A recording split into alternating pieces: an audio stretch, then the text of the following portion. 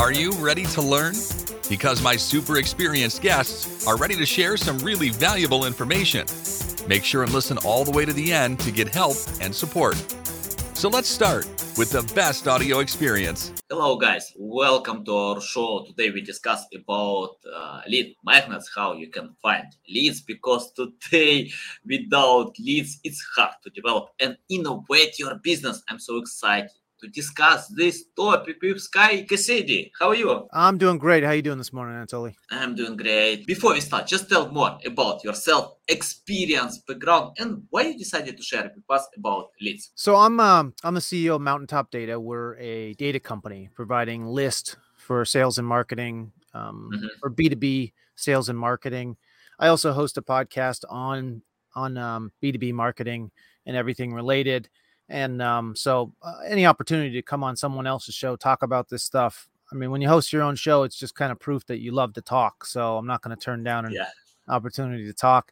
But there's a lot of topics that I listen to and have guests on and talk on all the time. But lead magnets is one. We have a new product, and that's one that's really come to the forefront for me and throughout my career, coming back to recognizing it really doesn't matter what your product is, unless it's something new or you have a patent or the only this and that. And then that's still a lead. Like, you have to have a reason someone should interact with you.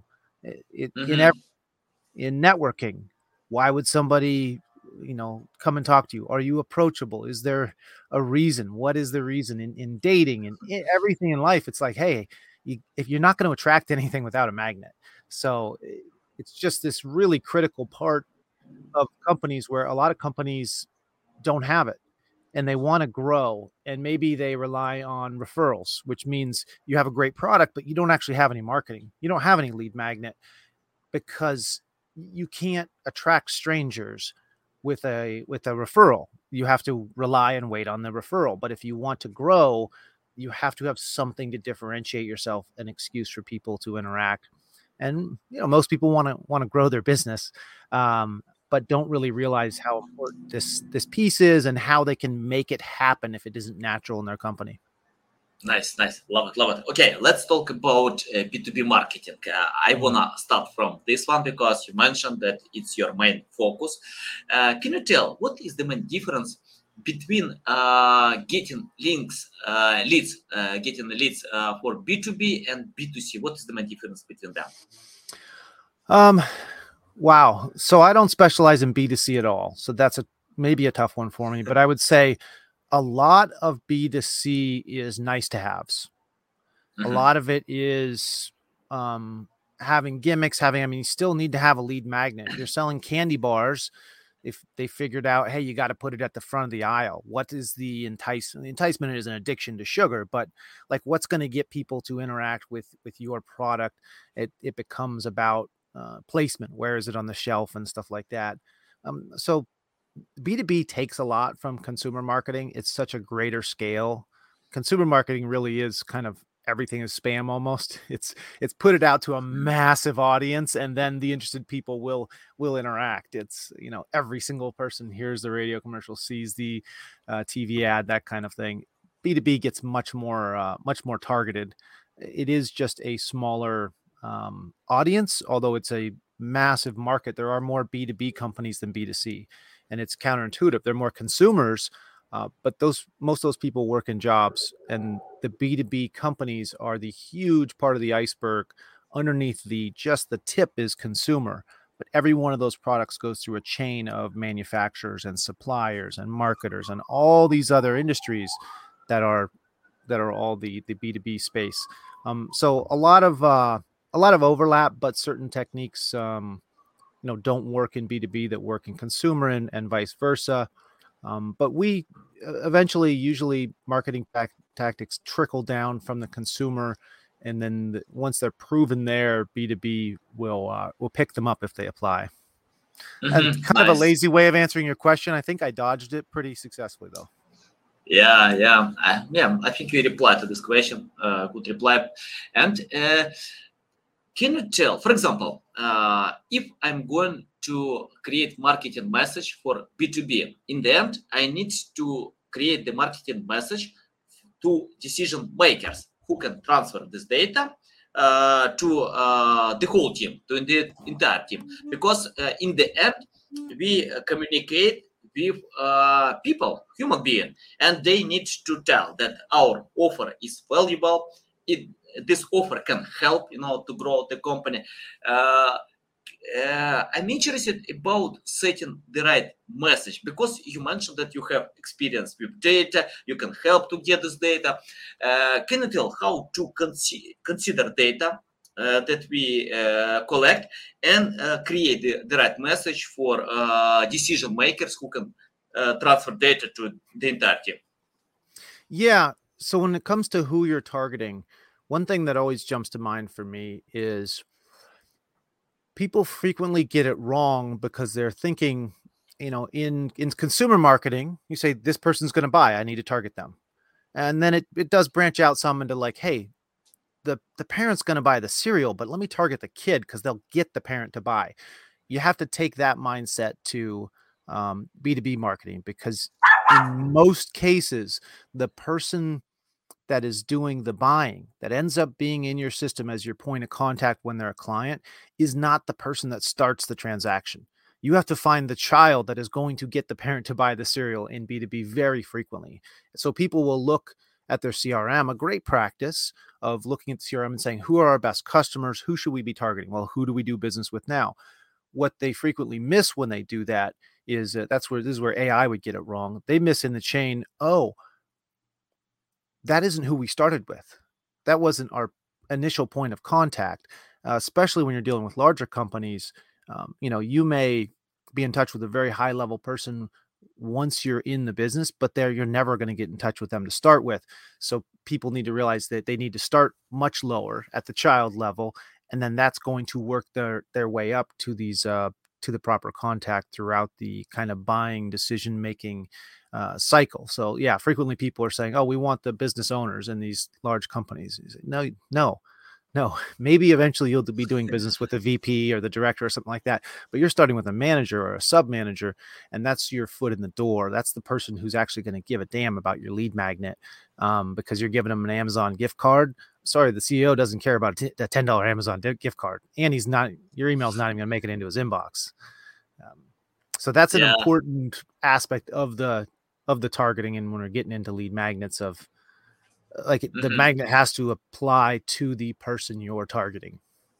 Yeah, you remind me about the strategy that tech companies use when they advertise some new product for kids, and kids wanna take it, but they have limited proposition, and when they go to the shop, they have no these products.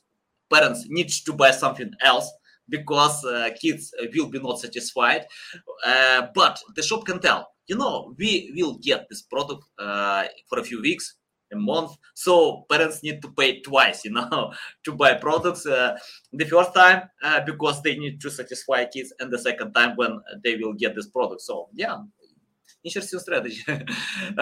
Sky, I have the question about data. Can you tell how to collect data? I see when companies use the average data from online studies, tools, any other resources, but it doesn't mean that this data is related to specific products.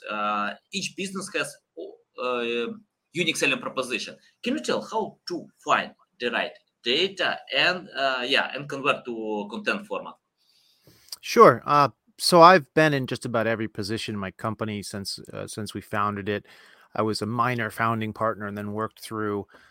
So I was involved in hiring, in the sales, in the marketing, doing sales, running sales, training sales, taking over marketing, and now running the company. And when it comes to getting the data, one of the questions that I remember getting when I was doing a lot of sales from people is, why wouldn't I just why do I want to buy a list from you? Why not just go get it myself? Like, I can go find these contacts online. And that's true for some people. And we advise some people to do that. We say, look, if you need Chinese restaurants in your 3-block radius, you don't need to go to a data company. That's pointless. They're going to have to charge you $100 a record for that information. You just need to go to the yellow pages or get on your bike and start, biking around.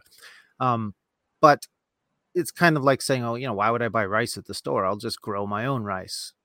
Well, there's people who are experts at this. Yes, you can bake your own bread and you can do all these things. But when you're running a business, typically you want to specialize. And if you need to target a larger audience, the amount of time and energy it takes to go out and build out data for, hundreds, thousands, tens of thousands of target contacts for marketing campaigns, it'd be silly not to use a data company. And so that gets the next level of, okay, we should use a data company for this, but how? Well, there's a lot of data companies out there. We're kind of like the rice thing. We're a semi-commodity. Sure, some rice is better than others. Some's garbage.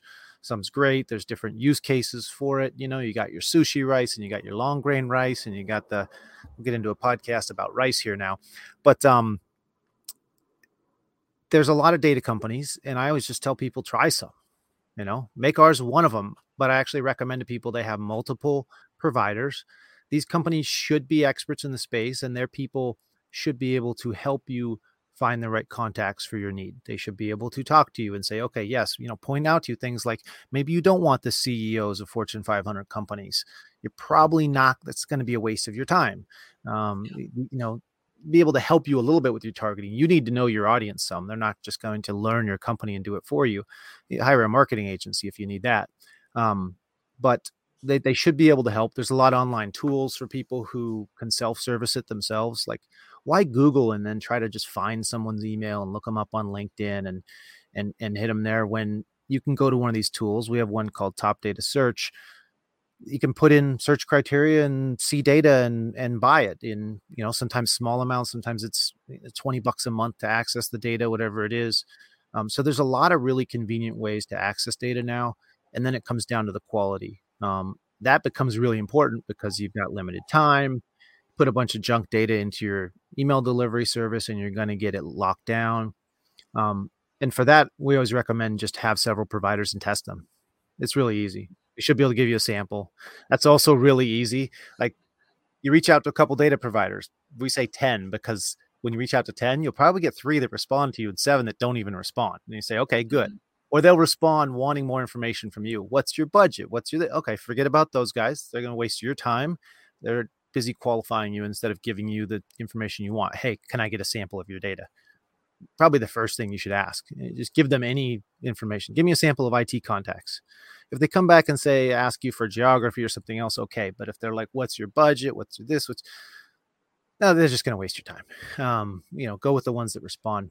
And then you find a couple and you try their data, you make some calls, send a couple of emails, and you'll quickly see which information is good for you and which isn't, and who's actually going to communicate with you.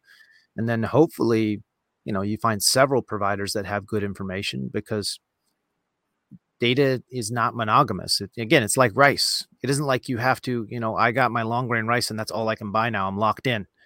If I try to get some sushi rice, oh my God, the long grain's never going to talk to me again.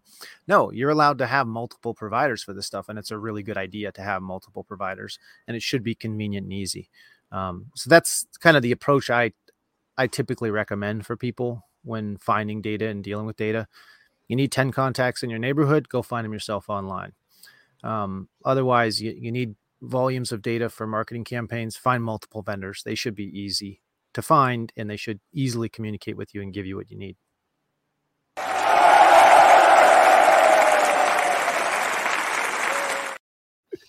Oh, that's great.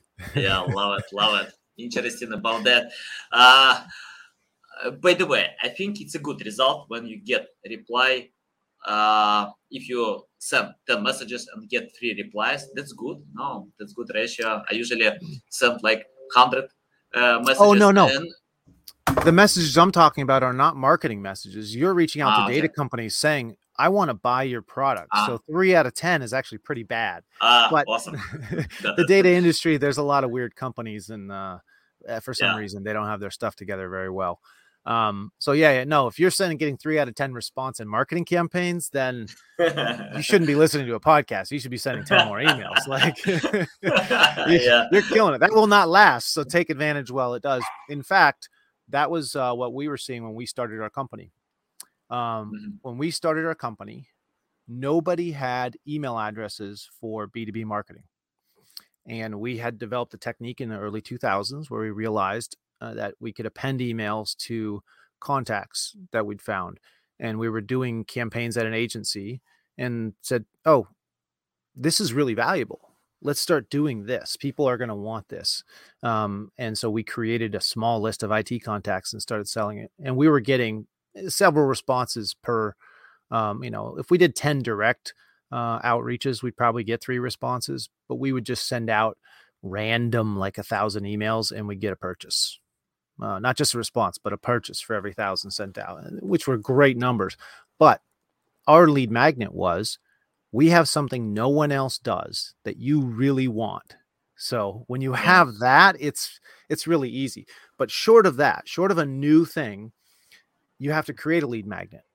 And the great thing is you see a lot of companies that create them, like these very matured industries, and they will create a lead magnet somehow.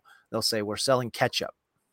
What are we, like, just saying our ketchup's better? Like, how are we going to, nowadays they'd be like, we love you and we love puppies. And that's how they try to differentiate. But that's just branding. How are you going to, when you need people to directly respond to buy your product like they do in B2B, how are you going to get people? What's the lead magnet if you don't have a unique product? You make something unique.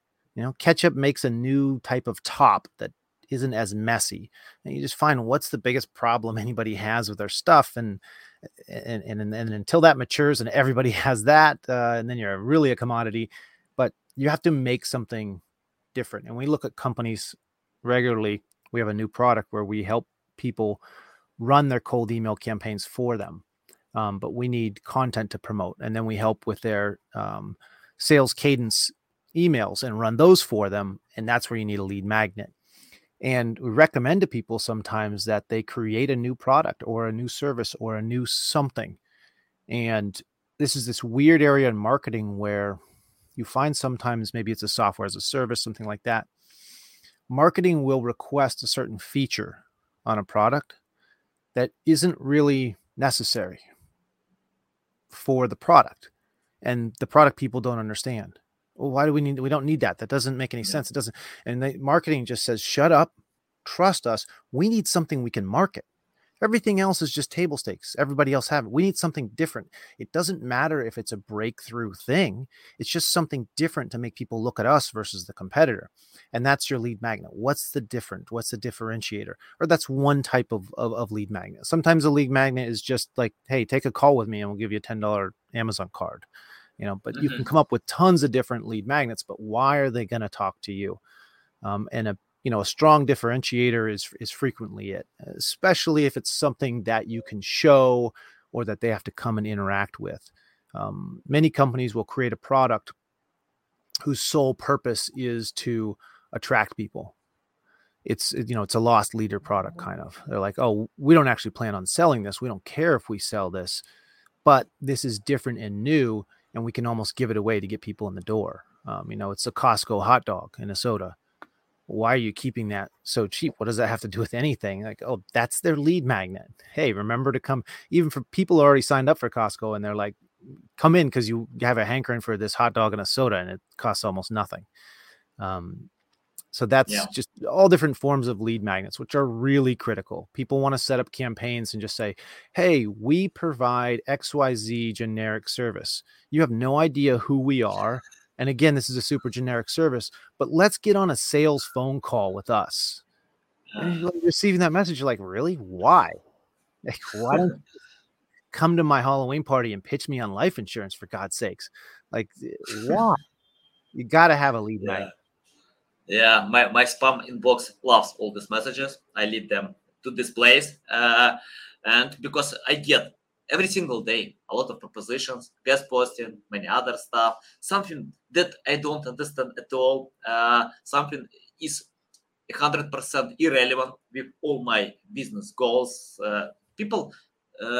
Many people, sales people don't spend time, to learn recipients, to understand what they need. So that's why we still get all these messages. But I think it works. I think it works if they sell these messages, but they can't get big fish. They can get like small fish, beginners.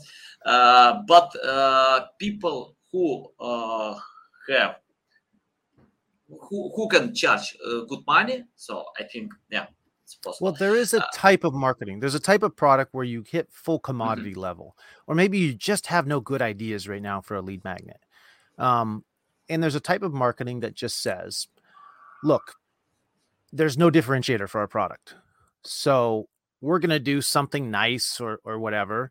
And or we're going to just be in front of our audience all the time. It's a soap opera. We're going to say, we're selling soap. There's nothing cool or different or new, or there's no reason anybody's going to buy us except for they saw us and we're there in front of them every day. So you find out where they are and you're there. And in email marketing, that strategy is just, hey, do you need this service? Because you know they're going to use it. You know they're going to use soap. You've got a soap product, right? There's no differentiator, but you got nothing creative, no great ideas or anything like that on lead magnets. You haven't invented the Tide Pod yet to blow people's minds and whatnot. So you say, we're just going to be in front of them all the time because we know they buy this and we want to be considered when they do. And that's the whole strategy. That's just kind of a brute force erosion strategy. Now it works and it's a good strategy to have in place if you can't come up with a good lead magnet. But if you have a good lead magnet, then maybe you have a slow erosion campaign running. So you just have this general malaise of brand going on all the time. But if you have a lead magnet, that's what you really want to be pushing. Obviously, is something that actually attracts people to you. So nothing wrong necessarily with that approach. Just be in front of them all the time. It's an approach we use. Our product is seen as a, life insurance-esque commodity product. People always buy it, need it eventually. We just need them to know we exist. So be there. But anytime you can create a lead magnet of any type, real or fake, that's a good thing for your marketing. Yeah, nice. We have the question, what is the best way to market a brand new product or agency? Find a lead magnet. Differentiator. Differentiator, lead magnet, whatever you want to call it, but you need to get attention out there. So you have to have one lead magnet is typically going to be niche. If it's a brand new product, and you created it in a commodity space, then rethink your product. Like when you create a brand new product, the whole reason hopefully you have it is that there's something different. There's a problem it solves that other products don't. And so then it's just focus on that. Find the right audience that might have that problem. Focus on that. Like I see you there and you have a headset on and I have a headset on. And I remember when I first took over the sales team at our company, we were growing, hiring a lot of salespeople. And one of the problems we had was the headsets all sucked. We're doing a podcast, so we have professional mics and it's just the headset. But when you need a headset that has the microphone and it's a room of people and they need to be able to hear the person they're talking to and they need that person to hear them, suddenly that headset becomes important. And our reps were having problems with their headsets. And it was like, of all the problems to have in your sales, once you've already got the leads in and the people can't hear you and you can't hear them, like this is a ridiculous issue to be slowing a company down. And so suddenly as a sales manager, part of my focus became fixing the headset problem. And I was looking for headsets that would work. And I needed a couple things. One, affordable, had to fit in our budget. And then it just had to work, right? And so I'm going around buying all these different headsets from online. If I received an email from someone about headsets, I'm looking at it. I'm not like, oh, I don't know these people, this is junk mail, because I need that product. And if I receive one about headsets that says the best headsets I could find in an affordable range, so we're not paying a couple $100 per headset, but the best headsets I could find had a problem where they kept breaking up top here where they adjust. The plastic would eventually break. The reps would pull them off their head like this, and it would stretch that plastic and it would break in the most greatest stress point there. And so I was taping paper clips to them like a Boy Scout splint in the woods or something to keep them functional, and just thinking, I got to find a headset that doesn't break here. Like, so you're looking for these little details. And I bring all this up to say, look, if somebody had a headset that were like, hey, this is a problem that headsets have, they break here. So we designed ours instead of having this area is metal and not plastic in ours. Like, that's a big problem with headsets. It doesn't matter if the mic and the speakers and everything else work. if the thing breaks here, and so you just can't put it on your head anymore. So as somebody that was running a growing team, it was like, hey, if somebody solves that problem and they have a new product they put out and they focus on just that one thing in an email, and maybe you have 10 differentiators. Well, hit one, and each message you put out, hit the one, hit the one, hit the one, hit the one, so that the person experiencing that pain point is going to come to your product. Now you have a new product. Great. What's the problem it solves? Focus on one of those problems in each message. And I'd say that's a great way to get some traction on a new product. Yeah, I agree. Simplicity is key. Recipients, customers have no time to figure out all features that you have. That's why I love, I love learning from big brands. For example, Apple, Tim Cook, when he presented new Apple Watch, after that, I bought 3 pairs because I can't buy one. I need 2 for my son, for my wife. Well, you've got 3 arms. You need 3 watches. It makes sense. Yeah.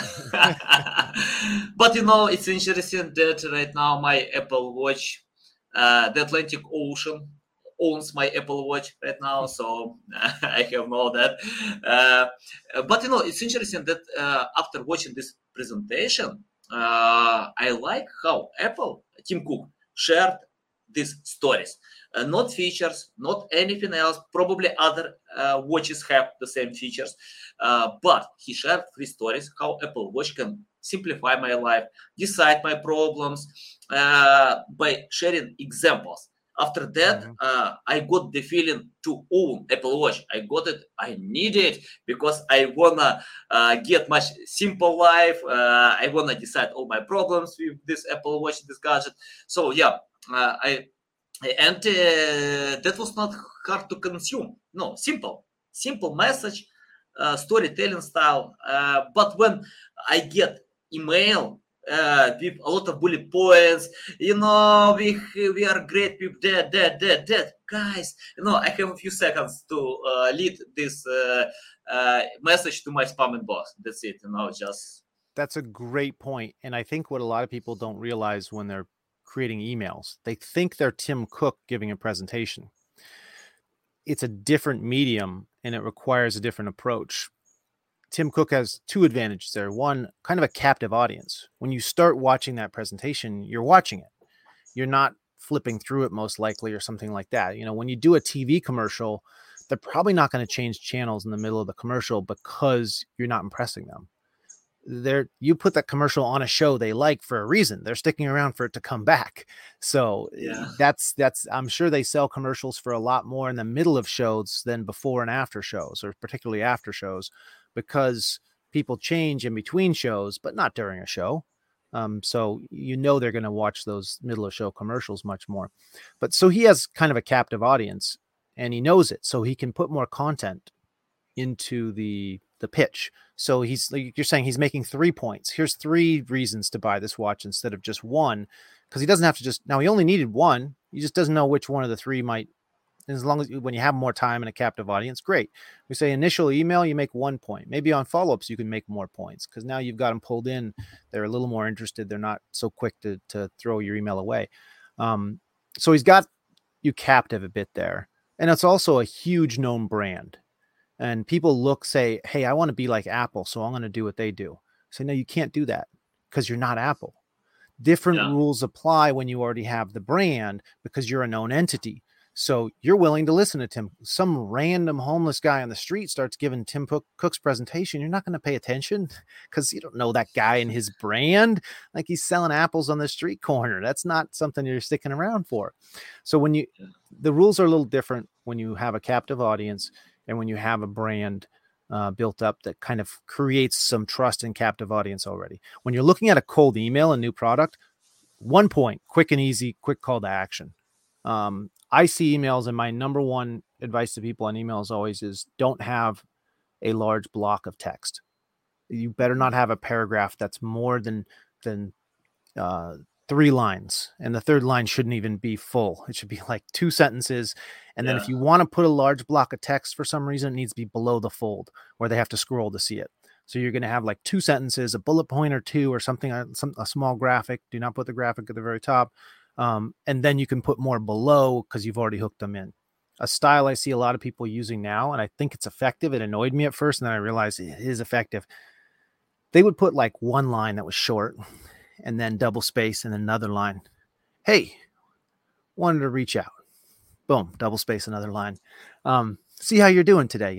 This is just how I do things. And then another line. And I was like, what the hell? And I realized they're doing a stop sign strategy where the message is so short, you can't not read it. Yeah. I say, okay, but they're also breaking it up because it allows your brain to fix on that short couple word line before you can say, no, don't read it. It's too late. You've already recognized the words and absorbed them. And now you're looking at the next line, which is also, it's these little tapas bites of marketing. And you're like, damn it. And well, now I'm 3 lines in. I'm kind of committed. I want to see what he says next, but I got to scroll down to see it. And once you scroll, you're hooked. You're like, oh, I've committed to this email. Now I need to see the next couple lines. And it's like, okay. And it drags you down through the email. So I always say, keep the text really short and to the point and interesting at the top. And if you need to do a lot more, it's got to be once they start scrolling. Or I see a cold email and a big block of text, and I'm like, I'm not stopping to try to read that. That's too much of a commitment for me. I'm moving on.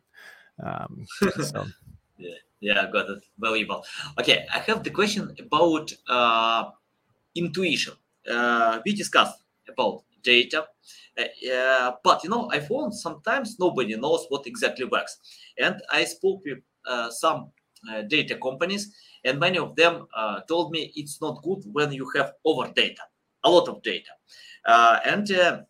Once I read a guide about Jeff Bezos, and he told on his meeting when he got a lot of data about new product, and the research team told him, we need more data, we need to spend more time with that. And he replied to them, no way, nobody knows what works. Let's do it, let's try it, let's test it. So it's like intuition, can you tell? And it's interesting that only 40% of all recommendations or data points companies use, most of them ignore. Can you tell how to find the balance between intuition and enough data when creating strategy? Yeah, I'm sure there's people who specialize just in this, but one point of clarification, use the word data a lot. My company's a data company, but we're a list company. So we provide direct contact information, names, phone numbers, emails for direct sales and marketing. Data, I've always said, is a pronoun. Data it covers so many things that when people are in a marketing meeting, they're talking about data, they typically know what data they're talking about. But even if you're in the same team and you walk in the room, you're not going to know, are we talking about our list provider? Or are we talking about like website traffic numbers? Or are we talking about, because they're all types of data. It's like saying things or something like that. You don't know what things. So it's important. I just want to clarify for people, my company's a data company, but we're a list company. The type of data you're talking about, I think, is information that decisions are made on. And that is, decision-making based on data. It got really hot for a while, but the downside is then you're diminishing the instinct, the knowledge of a person who doesn't know, you don't have in your head an Excel spreadsheet for why you're making the decision. It's not right to call it going with your gut, but you're going with your collective wisdom. And that is really important, because humans have an awesome ability to, without even knowing, again, crunching all the numbers and knowing exactly why they feel that way, but you calibrate yourself over time. And that calibration of decision-making is called wisdom. And that wisdom allows you to quickly make good decisions and act on them. Because if you can't quickly make good decisions, and I think a lot of leaders, what makes them great is the ability to quickly make good decisions more often than not. You're not always going to get it right, but it doesn't matter. You have to get it. You have to do something, or you're just sitting around philosophizing. Like it's like us being on the podcast 24/7 for the rest of our lives, but never going and doing anything. So great. You talked a lot, but you got to actually execute on these things. Sometimes you have to actually do them. So I would rather have no data and go off of mild intelligence gut decision than try to consume every possible data point before making a decision. So yeah, over analysis, paralysis by analysis is the old thing of saying it, but it's just, leaders are just going to lead and get it wrong sometimes and say, hey, we got it wrong. But you also have a strategy in place where getting it wrong is part of the process. Marketing is testing. It's science. You're going out, you have to do the experiment. You have a hypothesis, you form it quickly, and then you do a quick experiment. You want to know if a new lead magnet is going to work for your company. So you think you need a ton of data. Well, how are you going to get that data? Go out and do it. You go ask people. You run the campaign that you haven't even built the product or feature for. You run a very inexpensive email campaign or ad placement campaign on a social media site to see if it gets response. And then you find out, oh, we added this widget and we thought that might bring people in. So we spent $200 on ads on it and we sent out 2 email campaigns promoting this new function. And we didn't get any positive feedback. We didn't get any traction.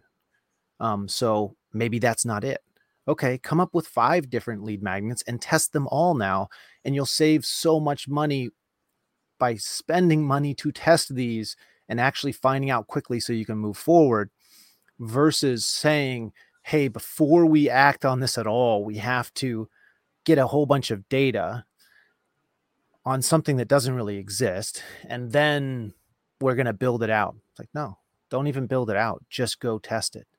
You want to sell a t-shirt, don't make the t-shirt, go sell it. And once somebody buys it, then you can make it. And if nobody buys it, you didn't waste the time making it. So it's kind of a combination of a handful of philosophies there, but I do believe very much in the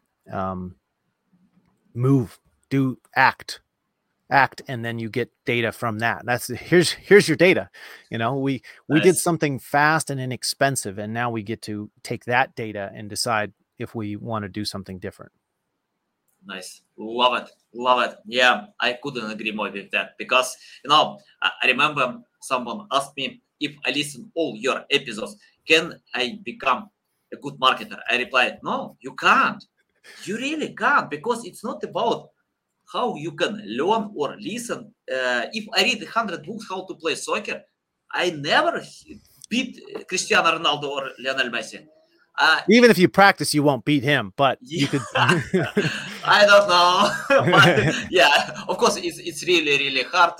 And yeah, I just want to tell that Cristiano Ronaldo prefers to hit a ball 1,000 times a day than read 100 books. It's more about practice. And yeah, you need to practice. And sometimes when you do something, fail, that's a part of the process. You can fail a lot, but you can get a lot more data by failing. When you fail, you understand, oh, it doesn't work for me. I can find something else. I can change approach. I can learn from my mistakes. I can adapt to these challenges and go ahead. So the best data is failing. Failing only brings a new experience, nothing else. Absolutely. And marketing is such a fluid area. Things are changing and there's so many variables that you definitely want to learn from other people's experiences and learn other people's insights. You can save yourself a lot of time and energy. When I was first took over the sales team, when I first took over the company after the sales team headset issue, when I first became CEO, I was again looking at what's the strategy for us to grow. And I came up with 2 things. Well, one, either we're going to build out a whole new sales team. We have an existing one. We're going to build on that. We're going to get a new manager and build a whole separate entity, and we're going to start these sales cells up. Or I came up with this concept for what I call the farm league. I was like, what if instead of trying to make really good sales training, we had like apprentices almost, and our salespeople, instead of making cold calls, we had people that did that for them and then handed it off to them and worked with them and fed them. And those people were learning to be good salespeople, and then the good ones would eventually get promoted. And I was like, I really like this concept. Eventually, we were like, well, that takes a while to pan out, and we want results quicker. So let's build out a sales team first, and then we'll come back to that. What I learned later when I read a book about it was the concept I was developing was SDRs. Someone else had already done a much better job than the version that I came up with. And if I had read that book, I would have saved myself a lot of time and money and made the right decision and went with SDRs and done it right instead of the slightly off version I was thinking of. So there is a vast benefit in, I mean, hopefully people are still listening. They didn't disconnect when you said, go do things, but there's massive benefit in learning from other people's mistakes and the experiments they ran, data they collected, and decisions they made. But when Aaron Ross, I think it was, came up with the SDR concept, I think he was at Salesforce at the time. It's been a while, but that was a new concept-ish to apply in that way. The world was a different place. It was for a specific product. It doesn't work for some products.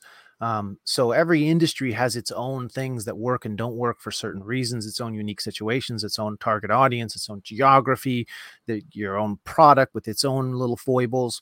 So there's so many variables that it's great to learn, but read, listen to podcasts, all that kind of stuff, absorb things, go to school. But the apprenticeship of actually working in marketing is the greatest marketing learning experience, particularly in a specific industry, because they're so specific. The techniques that work here and there, everything's changing. Coming in, being an expert in email marketing in 2007 is very different than nowadays. It's a completely different landscape. Things that worked 2 months ago will get you blacklisted now.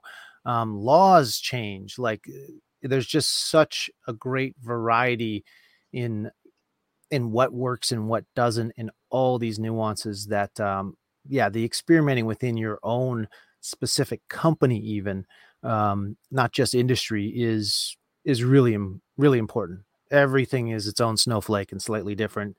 Learn from other people, take their wisdom. Absolutely. Listen to podcasts. Oh, you can read books on marketing, maybe even get a degree in marketing. Most marketers don't have one. But the experimenting, once you kind of know some of the basics, then you have ongoing learning. Podcasts are great for that, obviously, but your own experimenting based on the knowledge that you've built up is the most valuable. I'm not against about podcast or learning, but I'm against to overlearn. When you spend a lot of time by learning, for example, if I read a lot of stuff and do nothing, I can forget about these insights for a few hours. I don't need a lot of time, to forget about something that I didn't do. So I think it's better to find the balance between learning and acting. So if you have this balance, I think Pareto principle is good. You can read all the books on diet you want. They're not going to lose you weight.